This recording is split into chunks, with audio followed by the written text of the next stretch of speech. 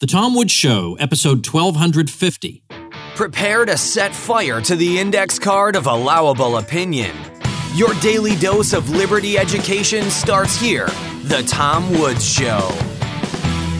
Man, if you want to look your best, make sure you're wearing a suit that was made for you, not just for some generic man.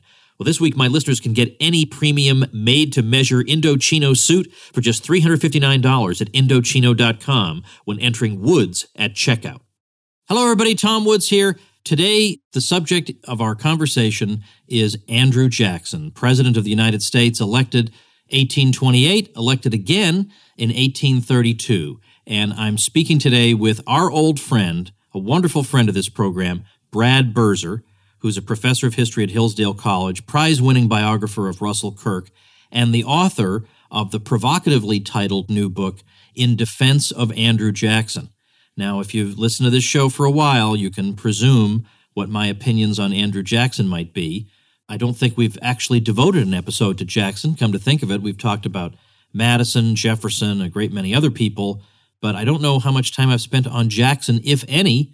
Just an oversight, I guess, but now we're going to rectify that today. And I'll have a little pushback against Brad here because there are some things that Jackson did that I like. The campaign against the Second Bank of the United States, everybody has to cheer that. But there are other things that are, shall we say, rather more controversial. We'll get into all of those in just a moment. Brad, welcome. Thank you so much, Tom. Always glad to talk to you. All right. In Defense of Andrew Jackson, extremely provocative title. No subtitle, very rare these days for a book. But that title really says it all, doesn't it? So you and I are definitely going to disagree here because although I can agree with Jackson on some things, and I do like his philosophy of equal rights, by which he means everyone has the equal right not to get anything from the government. I'm all in favor of that. But there are I think there are big problems with Andrew Jackson. And as usual, I would say that the problems are mostly problems that his critics aren't talking about. His critics, I already know what they're going to say, but they leave out. It's like Kavanaugh, Brett Kavanaugh. There are serious concerns about Kavanaugh, particularly surrounding the Fourth Amendment, but none of the so-called concerns being raised against him are even remotely relevant to anything, if you ask me. But anyway, first of all, what's the origin of this project? Why, out of the blue, do you decide that you got to go out and defend a U.S. president? Yeah, thanks, Tom. I'm not sure we actually will disagree all that much. The book is never a full-throated defense. There's certainly things with Jackson that I think we could criticize in so many parts, so many ways. What I was trying to do was simply put him back into context. So the title wasn't mine. It came from Harry Crocker. And I think from a marketing standpoint, he was absolutely right to choose that title. I wanted something that was probably more staid and academic. I was actually thinking originally Andrew Jackson, first American president, even though he's number 7, thinking about here's a guy who comes from the frontier. He is not coming out of the New England or the Virginia experience. So that was kind of the way I was thinking about it. But I think there are some things when we look at him, they're just non-defendable. There are things that are just beyond the pale. And yet there are also really good things. And I think so many critics, especially if you look online, and I know you're so familiar with this, Tom, and you might be surprised to hear this, but I consider this my Tom Woods book in all kinds of ways, even if we might disagree on some of the matter in it. I have been shocked, and maybe it's because I've been blind or haven't been watching. I've just been shocked at how many people have piled on Jackson in the sense that they've made him the ultimate boogeyman for everything wrong in the 19th century, the early 19th century. And so much of that, he went from being this kind of frontier hero to being this demon figure. And so that's why I wanted to defend him, at least to a certain extent. So the origin of the project, Tom, really came from last April. So April of 2017, Crocker called John Miller, they're good friends, John Miller, who runs our Dow journalism program here at Hillsdale, and asked if he knew anyone who was capable or interested in writing something on Andrew Jackson. And I immediately said yes. And we had a contract signed by about May 1st. And I know you were a part of all this, Tom, because I was asking for your advice at the time. So this was May 1st of 2017. And then I actually finished the book. It's the fastest thing I've ever written. I finished it on August 4th. So just 4 months later. There's a typical Regnery publishing deadline for you, by the way. That's what you had told me. And of course, I've never published with them. So this was brand new to me. So you did it, though, and here we are looking at it. Yeah, here we are looking at it right now. So why don't we start? Let's start early in Jackson's history. I think a lot of people know the highlights of his presidential years, but his background, and he was rough around the edges. He's not. If he were at your faculty meeting, things would be uncomfortable. Maybe not your faculty meeting, but most faculty meetings. I'm sorry, Tom. That's one of the best comments I've heard in a long time.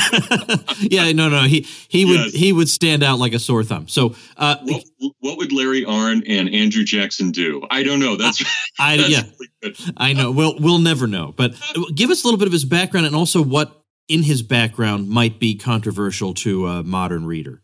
Yeah, so much of what he would be controversial to almost any modern reader, but especially in these polarized times. And I know you deal with this all the time, Tom. So I'm really a piker when it comes to this stuff, just kind of getting my feet wet for the first time and something really controversial. But Jackson comes out of this Scotch-Irish family. So the family had immigrated to America in 1765. He was born in March of 1767, the last child of this family. And his mom and dad were very typical Scotch-Irish, had come originally from from Scotland to Ireland, and ended up in North America, nominally Presbyterian. The mom was far more so than the dad, not atypically, but Scotch-Irish culture here, as people like Grady McWhinney and Forrest McDonald have argued, was just unbelievably violent, all centered around the violence of the man and the dignity of the woman. And you really do see that throughout all of Andrew Jackson's life. So he had actually fought, we know he fired a few shots during the American Revolution, and he and his brother were captured by Brits. And one of the British soldiers that had captured him took the hilt of his sword and beat Andrew Jackson's skull in. And it's something, Jackson was about 13 at the time, and he never, ever got over that. That was, it really affected him more. Whether it affected him intellectually or not, I'm not sure, but it definitely affected him in his outlook of the world. And he never really had any respect for authority at that point. Really, his own authority became himself. And he's an old-fashioned patriarch in the kind of Roman sense. But his mom dies from disease from nursing soldiers during the war. She's a great revolutionary hero. He loses his brother. His dad has passed away. So by the end of the American Revolution, Jackson's 13, and he's entirely on his own. No family, no money, nothing. So he really does have to make his way. Starts from absolutely zero and makes his way up, mostly by investing in land. But of course, he also, being a typical Southwestern man, he was also a slave owner. And he made a big deal of being able to buy his first slave and showing off his first slave in Nashville, and it kind of went from there. All right, let's talk about, let's move on, because we do have to ultimately get to the presidency. So let's say something about him as a frontiersman and his views of the Indians and interaction with them, questions like that are of present-day interest. Yeah, thanks, Tom. And I'll try and be somewhat short on this and not go into a monologue. So Andrew Jackson is absolutely a man of the frontier. And I think looking at the scholarship that's been done on him, that's been forgotten. There were a lot of American studies people who kind of looked at that, but I don't think did a great job in the 1950s. But most people take him as a Southerner because he was a slave owner. And I think there are Southern elements to him, but he really does strike me as a very frontier figure, not only in the way that he approaches life, but in the way he approaches his enemies, too. We often think of him as an Indian hater. He wasn't an Indian hater. He had great respect for the American Indians in all kinds of ways. That doesn't mean his policies were always commensurate with that respect, but certainly as a young man when he was fighting the Indians, and he was an Indian fighter, there's no doubt about that, he could be very brutal, but he did have a certain kind of just war ethic where he refused to attack Indian women or children. In fact, he quite often protected them. And he really did see battle as something that only males, that is, those who are choosing to be in battle, should be a part of. So he carries that with him his whole life. But the idea that he hates Indians, I think, is way too much. There are certain Indians he dislikes. There are others he cherishes. He fights with Indians throughout all of his militia career. He always has Indians on his side. He's always able to recruit numbers of Indians, especially Creeks, who will fight with him. So to say that he's an ethnic cleanser or in favor of genocide of the Indians is just taking it way too far. All right, we'll come back to that topic a little bit later. I want to ask you, given that we I want to focus primarily on his years as president. Sure. How would you describe his philosophy, his political philosophy? He is, fascinating to me because we often think of him as the beginning of the Democratic Party, and Dinesh D'Souza has that book out just trashing Jackson, his most recent book. And you see that on both the left and the right, where people are arguing that. What I found, Tom, in my own research, and I was somewhat surprised by this and somewhat not, but Jackson never once in anything I could find did he ever refer to himself as a capital D Democrat. He always used Republican language, and he always referred to himself as a small R Republican. And I think unless we understand that, we're going to miss Jackson. He is a unionist. He starts out when he's in politics, he's a very close friend with Nathaniel Macon. He's a good friend with, at least an ally with John Taylor of Caroline. And he's an extremely close friend with John Randolph of Roanoke. So he identifies when he's in the legislature with the old Republicans, with the best, in my mind, the great libertarians of that day. But he also has this streak in him that is a little bit more unionist than they are. And when it comes to the nullification crisis in 1832, he definitely uses the full force of the executive to stop that. So it's somewhat rare in terms of his politics that he did that. I don't think it's out of his character, if that makes sense, that he did it, that he stopped Calhoun and he stopped South Carolina from nullifying anything. I think there are a couple of themes in his thought that are at work at once. On the one hand, I think by and large, he has small government instincts. I don't think he believes in, he wouldn't support. In fact, you know what's interesting, Brad? On my general exam, which we had to take if you were doing honors in college, you had to take a written exam, special written exam before the end of the year. Sure. And one of the essay questions that was on there was an argument about Arthur Schlesinger, who had argued that you could trace out a line, ideological line or a political line from Andrew Jackson to the New Deal. And did we agree with that? And I said, absolutely not. Right. And I just gave piece of evidence after evidence after evidence.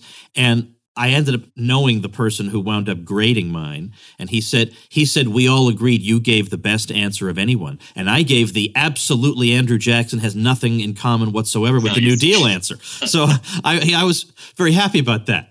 So that's one thing. So there's definitely that. But on the other hand, there very much is the unionist, yes, he recognizes the states, but he's very much of when there's a jurisdiction, it's going to be abided by and listened to. So if you live in the physical territory of a state, then you're bound by the laws of that state, even if you're an Indian tribe. I mean, you're going to have to, one way or another, reconcile yourself to the fact that that's the jurisdiction you live in. And so likewise, that same kind of thinking leads into the nullification crisis. Look, yeah, you're a state, but fundamentally you're part of the United States, and that means there's one set of commands that you've got to obey. And so he's got and he's also got this idea that he is the unique representative of the American people, because unlike a senator or a representative who are elected by just certain chunks of the people, he's elected by the whole people.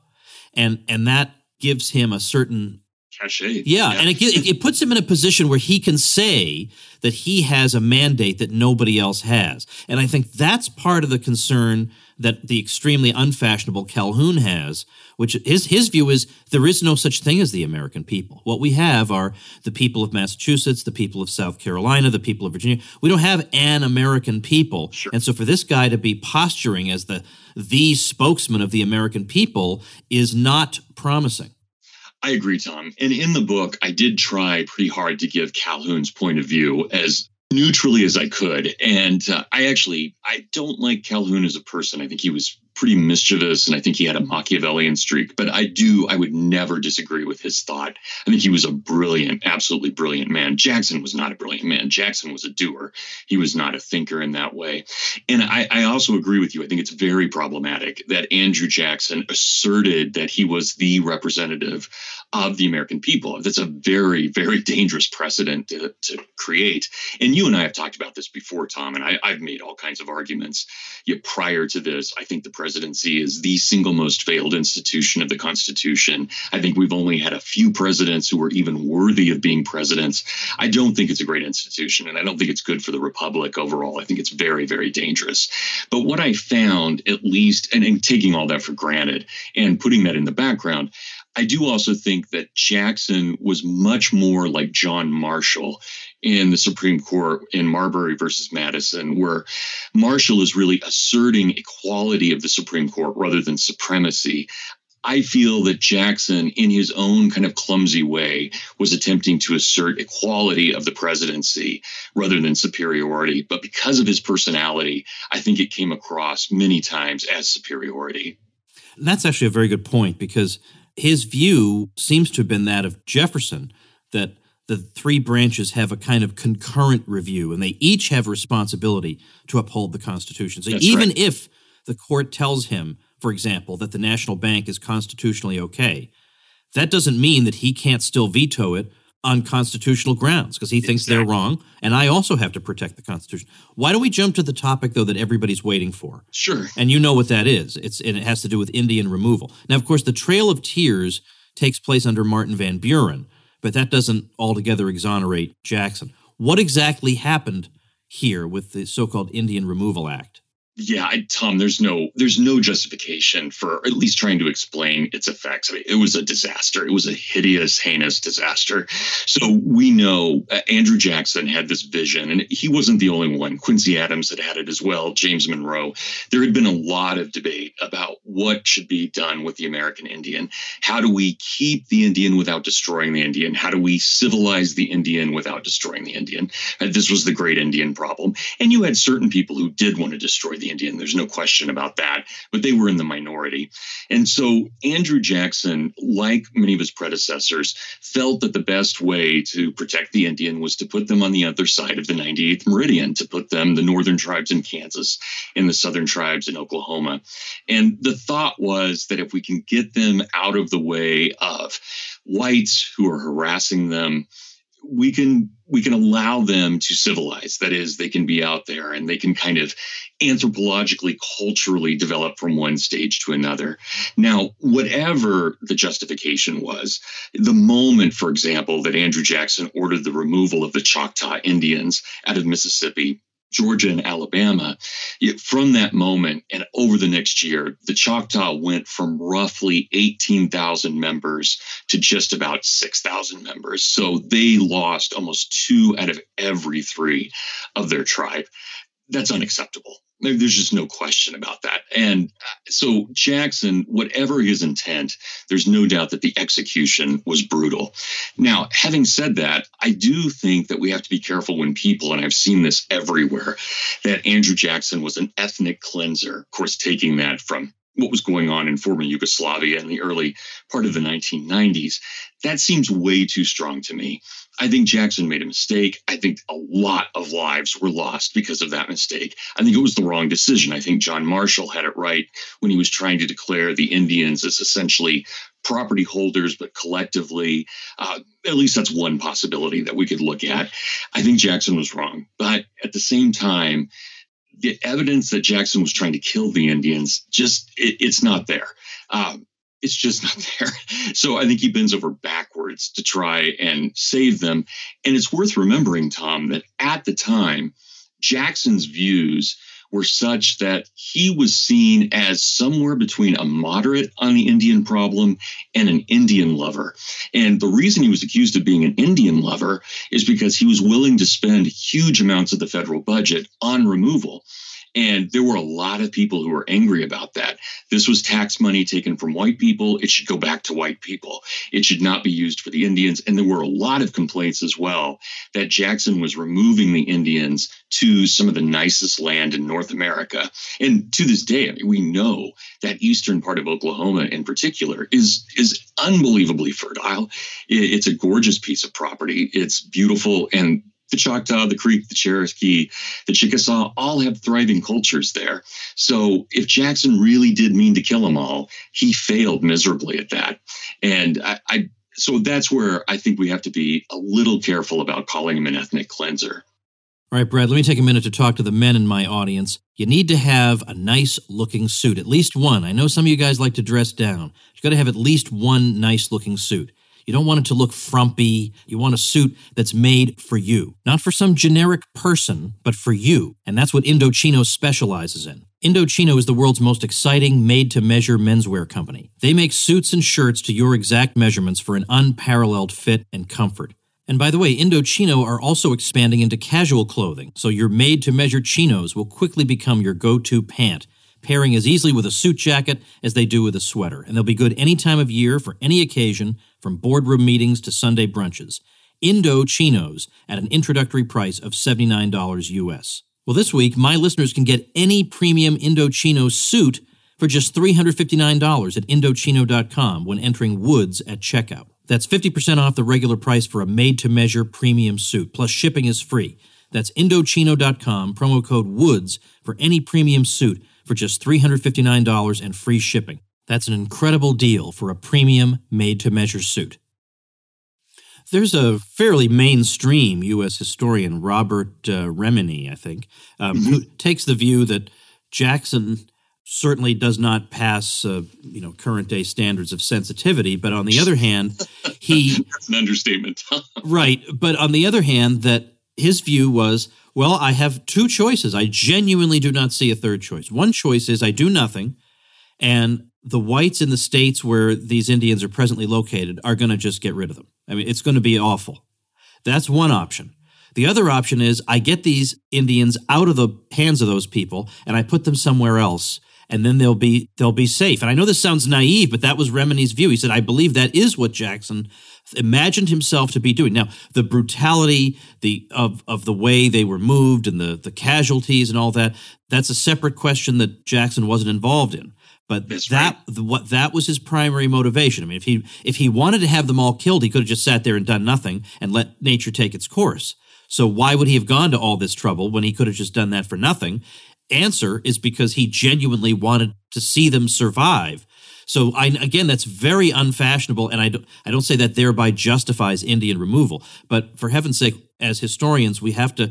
This shouldn't be a game. It should be a question of trying to understand what were the motivations of the actors that we're concerned with. Now, I want to stay on schedule here. Let's say, sure. So there are a couple of more issues that loom very large in the history of Jackson's presidential years, and one of them is one that historians today just can't. I mean, they can understand his view on the nullification crisis because that would have been their view, but they cannot understand his obsession with the second bank of the United States. So are you going to defend him on that, or what's your position? Actually, yeah, it's for me, Tom, and you're going to be the expert on this. You will know this far better than I will. I only know what Jackson thought. You know the economics of it. But I think Jackson was 100% right in everything he thought on this issue. Yeah. Stupid. So, I've been asked, one of the things I've been asked a number of times since the book's come out, what do I think of Harriet Tubman being put on the $20 bill? And my response is, look, Andrew Jackson would have never wanted to have been on fiat money, ever. Right? He's a hard money man. And the idea that someone would put him in 1928 on a bill, on a Federal Reserve note, would have been abhorrent to him in every way. So Jackson came up with this language, and I don't think it's wrong, even though it sounds a little conspiratorial and a little extreme. He's really the one, along with people like William Leggett and Amos Kendall and some of the other more free market people of that era. Jackson really employs the language of parasites and producers. And so he talks quite a bit about anyone, what we would call crony capitalism now, that anyone who gets benefits from the government is essentially a parasite. They're living off the hardworking people who actually are laboring. And so they're not laboring. They're doing other things. That is, these parasites. So it's fascinating to me. And Tom, this is what just to quote Jackson, he says, "It is to be regretted that the rich and powerful too often bend the acts of government to their selfish purposes. Distinctions in society will always exist under every just government. Equality of talents, of education, or of wealth cannot be produced by human institutions." And that, I think he's absolutely right about that we certainly can't give privilege to anything. And as Murray Rothbard showed, the bank was a disaster economically as well as politically. And so I think Jackson was right. I think we needed to have, for the most part, private money. And I think Jackson pretty much allowed for money to be a commodity to be traded. And we saw pretty good success overall in the 19th century. Not without a boom and bust cycle, of course, but as I understand it, Tom, the Austrians believe that's inevitable and healthy. So it seems like it was a good thing. Well, I have a little, I'll put it on the show notes page, which, by the way, is tomwoods.com/1250. I have a little presentation I gave on the cycles of the 19th century, which there isn't as much written on as there should be. And you don't have to have them if you just, the more honest the money is, the fewer and shallower the recessions will be. But the years of the independent treasury, which came under Martin Van Buren, were some of the most stable years monetarily for the U.S. ever, even though historians are just, blowing their tops over that. But speaking of blowing their tops, let's talk about nullification, the nullification crisis. This had to do, and now on this, let me say, I think Calhoun's wrong on the constitutional question, where he says that protective tariffs are unconstitutional because the Constitution envisions tariffs as being engines of revenue production, whereas the purpose of a protective tariff is not to generate revenue, but rather to protect domestic producers. Calhoun says that this is at least against the spirit of the Constitution, but there's plenty of discussion in the years prior to the Constitution's adoption that makes clear people perfectly well expected protective tariffs to be constitutional. So I don't think he's right about that part of it. But give us this, what's the story of the nullification crisis and when is it? Yeah, so the nullification crisis is almost as personal as it was political.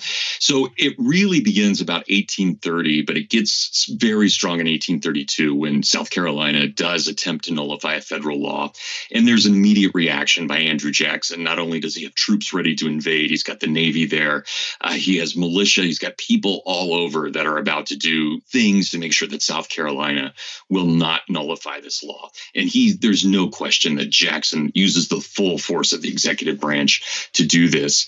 Jackson is very unsure about the theory of nullification and union. That is, if you take it to the abstract. In the concrete, though, Jackson believes that as president, he is forced to hold together the Constitution in the name of the Union. I think we could agree or disagree with that, Tom. I think there are a lot of arguments. I think in the abstract, I agree with you almost 100%, maybe 100%. I think nullification is certainly a healthy thing. I think it's a very positive thing and a necessary thing. Jackson, though, when push came to shove, decided to go against that. And his closest ally at the time was John Randolph of Roanoke. And Randolph wrote him in a letter and said, I know exactly how you're going to respond to this.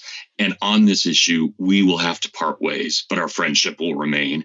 And I think that's a fascinating look at this. And I like that he was able to maintain that relationship with Randolph. Randolph, of course, will pass away here pretty quickly, but that they had that close of a relationship, I think is important. I think it's also critical to keep in mind, Tom, just the personal aspect of what was going on here. Yeah. Jackson had, and stop me if I'm talking too long, but Jackson, of course, had thought during the War of 1812 and after that his main support was coming from John C. Calhoun within the Monroe administration. Oh, right. As it turned out, it was John Quincy Adams who bent over backwards and staked all of his reputation on backing Andrew Jackson. Jackson didn't know that. And so when Andrew Jackson becomes president and he's looking through the papers in the White House in 1830, he comes across an 1819 letter from his vice president, John C. Calhoun, that recommends that the military send an expeditionary force down to Florida to capture Jackson, to try him and to hang him for treason. Now, this was an utter shock to Jackson, who had assumed this whole decade that Calhoun was his friend. And now that may be extreme to say that now he's going to turn around and hate Calhoun for it, but it's also very Andrew Jackson.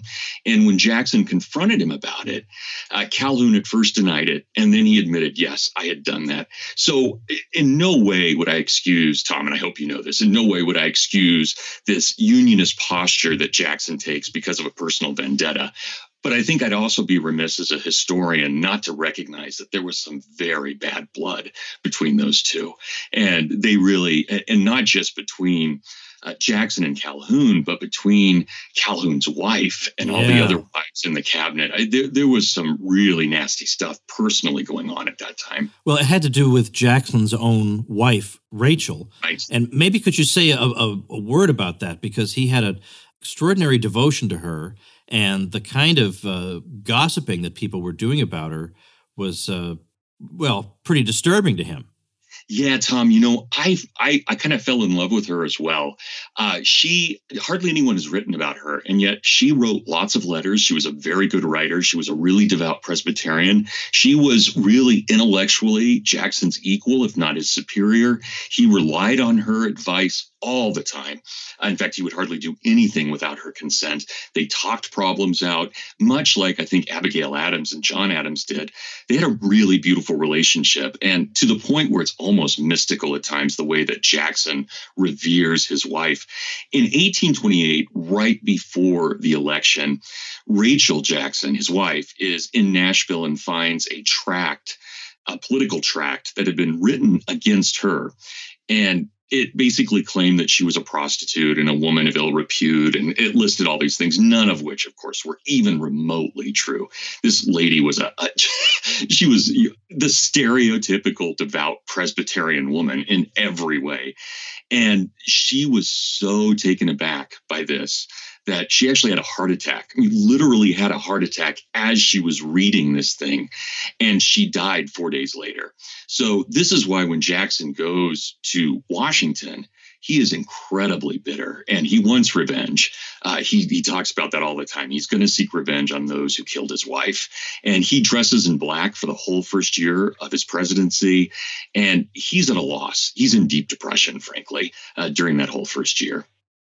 There's a parallel, I think, between that and Richard Nixon and Pat Nixon, because when Pat Nixon, I don't remember which of the books it was by Woodward and Bernstein that she read, but apparently she read it, and either she had a heart attack or she had some major medical thing. I didn't know that. Yeah, and so, I mean, as if Nixon couldn't hate the press enough already. Oh, my gosh. Yeah, so I think it's a parallel but with that and Andrew Jackson and his wife. But I think the thing with Jackson's wife was also fueled by these allegations that she was a bigamist. Yeah. Because she'd gotten married to Andrew Jackson before finalizing the dissolution of her previous marriage.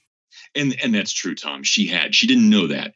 Her first husband was a really abusive guy. We have all kinds of testimony for that. And amazingly enough, in Nashville at the time, all of Nashville consented to the marriage. They all thought it was a good marriage, but the local Presbyterian minister wouldn't marry them. So crazily enough, Andrew and Rachel went down into a Catholic area and had a priest nullify the original marriage, and then they had a Catholic wedding.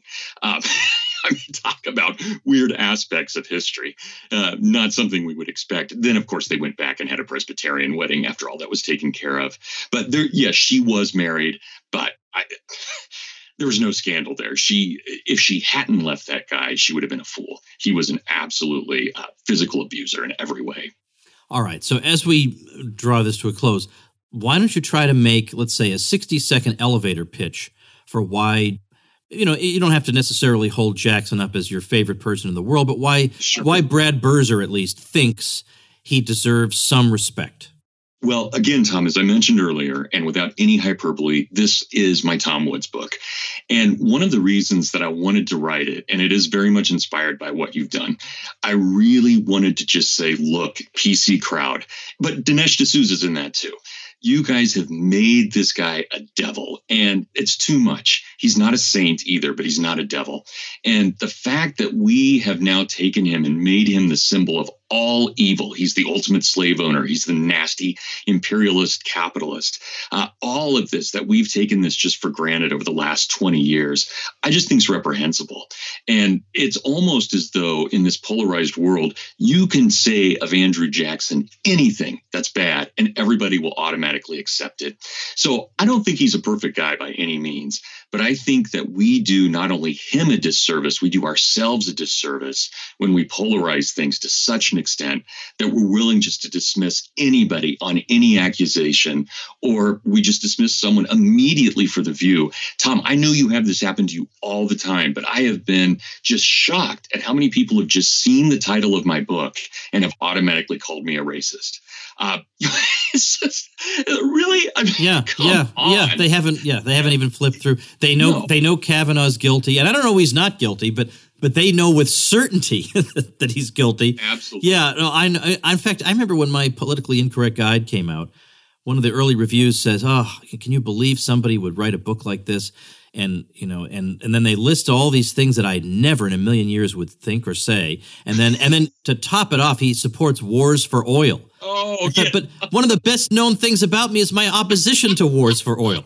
So they didn't even touch the book. They never touched it. So that's just something you have to deal with. Yeah. I think it was I still can't remember the details. I think it was a stroke that Pat Nixon had, because I know I'm going to get people emailing me, correcting me on that. But it was some kind of thing that happened there. All right. So what we'll do is at tomwoods.com/1250, I'm going to link to In Defense of Andrew Jackson. It was either Harry or one of his colleagues who came up with the title for my book, actually, The Politically Incorrect Guide to American History.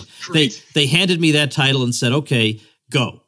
Here's the title. Now go write the book. That's very similar. Yes. And in fact, on the cover of your book, I say something along the lines of, I may not be much of an Andrew Jackson fan, but I'm a huge Brad Birzer fan.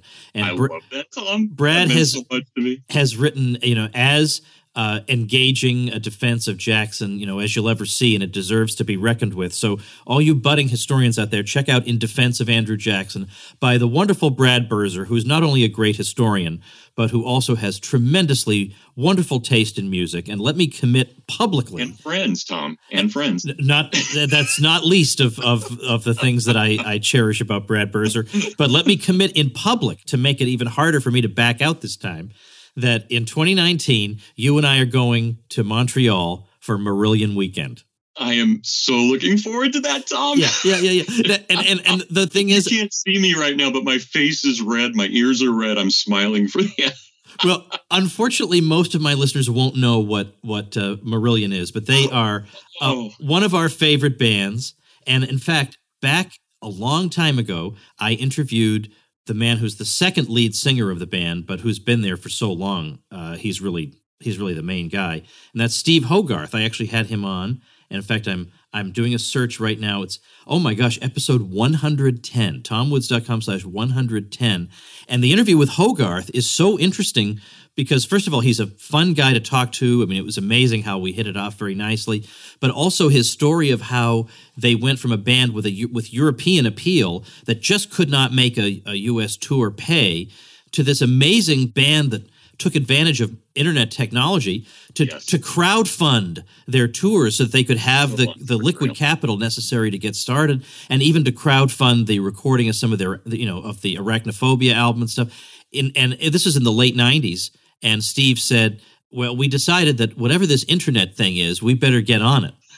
So it's a great conversation, tomwoods.com/110. You can go listen to it after you get your copy of Brad Birzer's book, In Defense of Andrew Jackson, tomwoods.com/1250. As I say, it's quite possible, as you could see, to disagree strongly with Jackson, but nevertheless find, an impartial telling of his period of American history to be valuable. So, Brad, thank you very much, and we'll talk soon. Tom, it's always great talking to you. Thank you so much. All right, folks, I got a brand new free ebook coming out for you next week. It's a juicy one, but I'll tell you, one that has really stood the test of time, that is packed full of arguments that will help you, is my book, Bernie Sanders is Wrong. And if you haven't picked up a copy of that, it's free. You can get it at bernieiswrong.com. It's about 150 pages, so we're not talking about one of these free ebooks, and it's 8 pages with triple-spaced text and 28-point font, type size or something. It's not anything like that. It's an actual book, 150 pages or so, covering all the different sorts of topics you're going to hear from Bernie and answering them. So check out bernieiswrong.com and support Brad Birzer. Check out In Defense of Andrew Jackson and see what you think, and blog about it and respond to it and write something about it, do a podcast episode about it, whatever. But he's starting an interesting and valuable conversation, and let's keep it going. Thanks for listening. Become a smarter libertarian in just 30 minutes a day. Visit tomwoods.com to subscribe to the show for free, and we'll see you next time.